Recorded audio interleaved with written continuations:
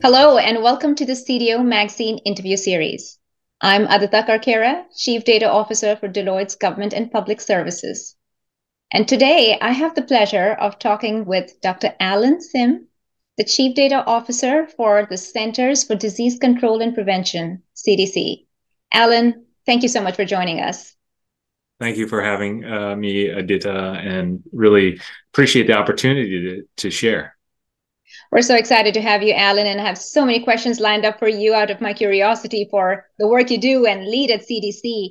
But maybe if you would get started with telling us a little bit about your background. I've been doing some reading and I've just been really enamored with everything that you've been doing before you got to the CDC. So maybe you could start off with that for us, please. Sure, absolutely. I think I'm a little bit different than many of my CDO peers. My background's actually in epidemiology and in public health. And I started my career, it looks like exactly 25 years ago at CDC. I was one of the early classes, one of the early members of the Public Health Informatics Fellowship.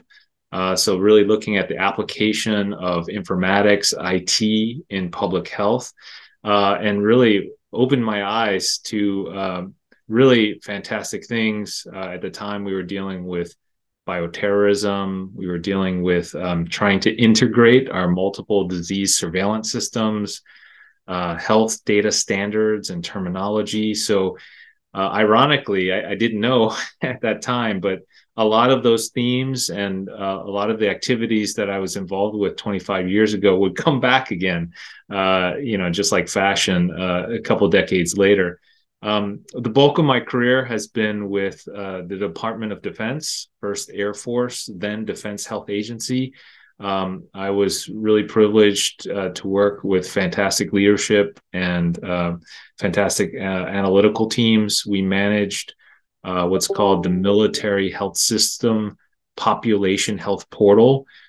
We developed disease registries for the entire Department of Defense, over 3 million beneficiaries, access to essentially the electronic health record for the DoD, and created these patient registries, as well as providing analytic support and reports.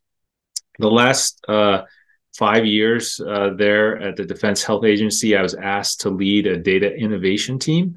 And so the focus there was on advanced data analytics, predictive analytics, application of data science, clinical decision support, to address some of the major issues at the time, such as opioid prevention, opioid abuse, and again, using the lessons learned from the population health activities that we were involved with and applied them using the latest technologies and methods. So because of that wealth of experience and my history with CDC, I was very fortunate to be asked to join CDC in December 2020 to become CDC's first Chief Data Officer. And I've been in this role for approximately the past 2.5 years.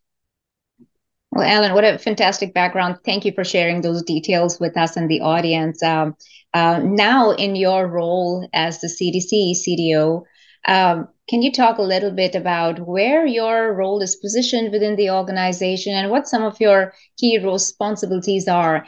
And I ask that because, the federal government has had many CDOs offices being established recently. But as I talk to them every day, it seems like there are slight differences in each of their roles and responsibilities aligned to that organization's mission and culture. So I'm curious, like, what are your key priorities, your roles, responsibilities, and where you are in the organization?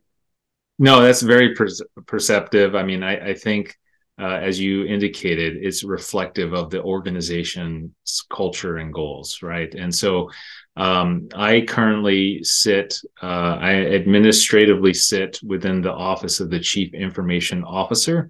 So I report to CDC's CIO, Susie Connor. At the same time, CDC is in the middle of a reorganization. And so There's a new center that's been created called the Office of Public Health Data Surveillance and Technology, or OFITS. And so with the focus on public health data strategy, there's discussions about potential transition to that new center. Nonetheless, my role as CDO will continue. But to your earlier point, what exactly is my role? When I first entered, I recognized that there will be lots of opinions of what I should be doing. So I made it, I felt it was really important to communicate my role as a data diplomat to a lot of my peers.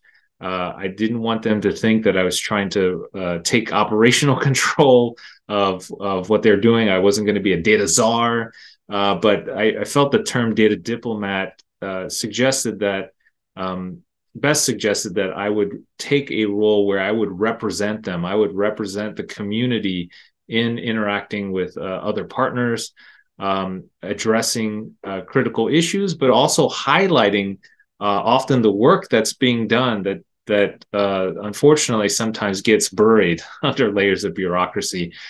So I stood up the Enterprise Data Office. There are three pillars, three priority areas that I focused on when I stood up the office. Those things are, no surprise here, enterprise analytics and data science. And so how can we leverage machine learning and AI, but also be aware of the risks?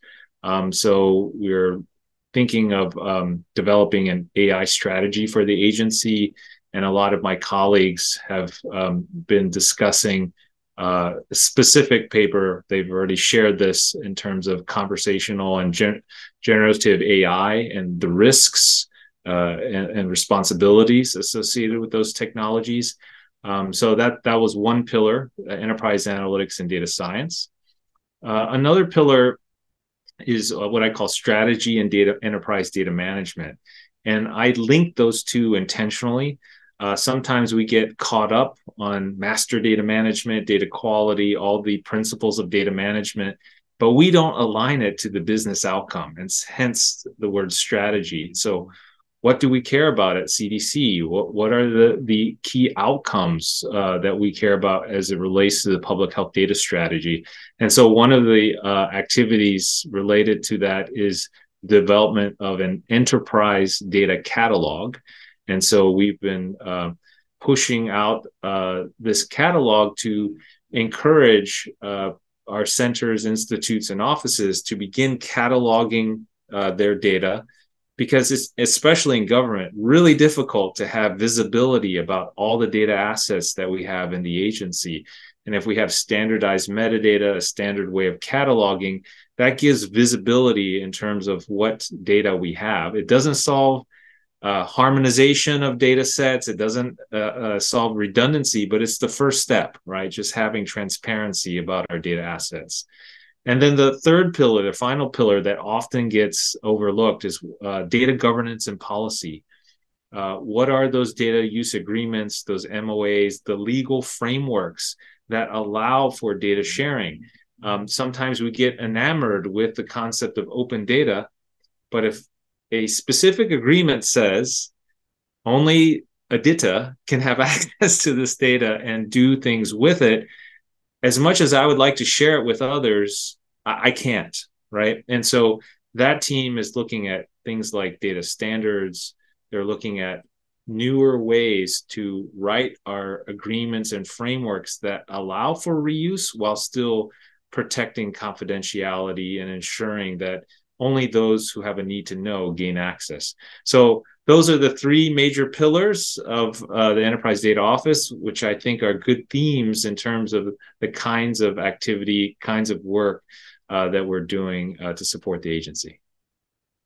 Thank you, Alan. That I think was super useful for not only me, but also for the audience that's listening to kind of understand a large organization as CDC and your very strategic focus on how you're organizing your office into those three pillars is absolutely phenomenal. As a follow-up, I know you touched a little bit about this when you talked about your third pillar around data governance, the challenges with data sharing and the data sharing usage agreements. I know those are a couple of the challenges that I've heard other CDOs talk about as well. Are there other things that you want to highlight around how you're mitigating some of these data sharing challenges and how you are operationalizing data governance for CDC? Yeah, I think data governance is always a challenge.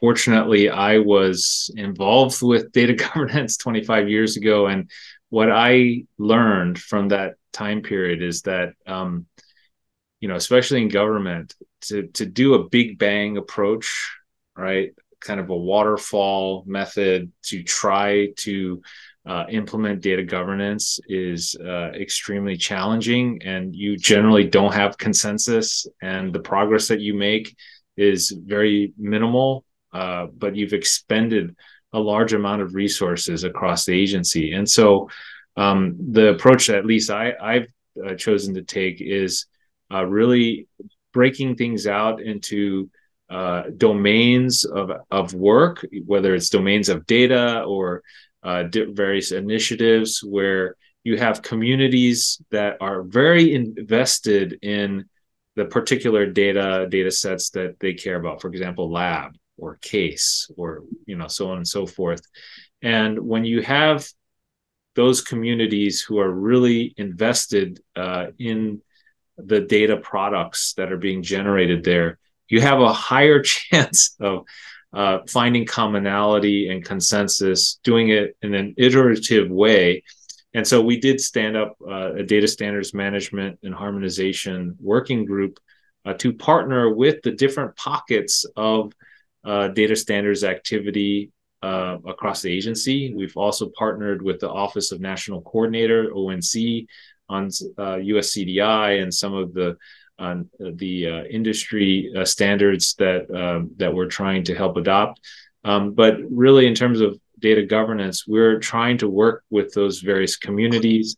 And we have something called IT and data governance. And IT and data governance is focused both on our investments as well as the way that we implement architecture. We have something called the architecture review team that really evaluates the design and ensures that we have consistency in how we implement our data and architecture sort of projects.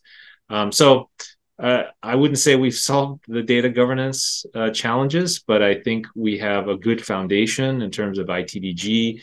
And I've noticed a cultural shift where our different siloed programs are more invested in trying to think of ways to do things in an enterprise manner. Thank you, Alan, for sharing that. I mean, as a large organization as CDC, I can only imagine the challenges that you face bringing around data governance at a scale. Thank you so much for sharing those as well as all of the insights today. I know we could continue the conversation for much longer, but for today, thank you so much for making time. And for the audience, please continue to visit us at cdomagazine.tech for further interviews. Thank you. Thank you so much, Adita. Appreciate it.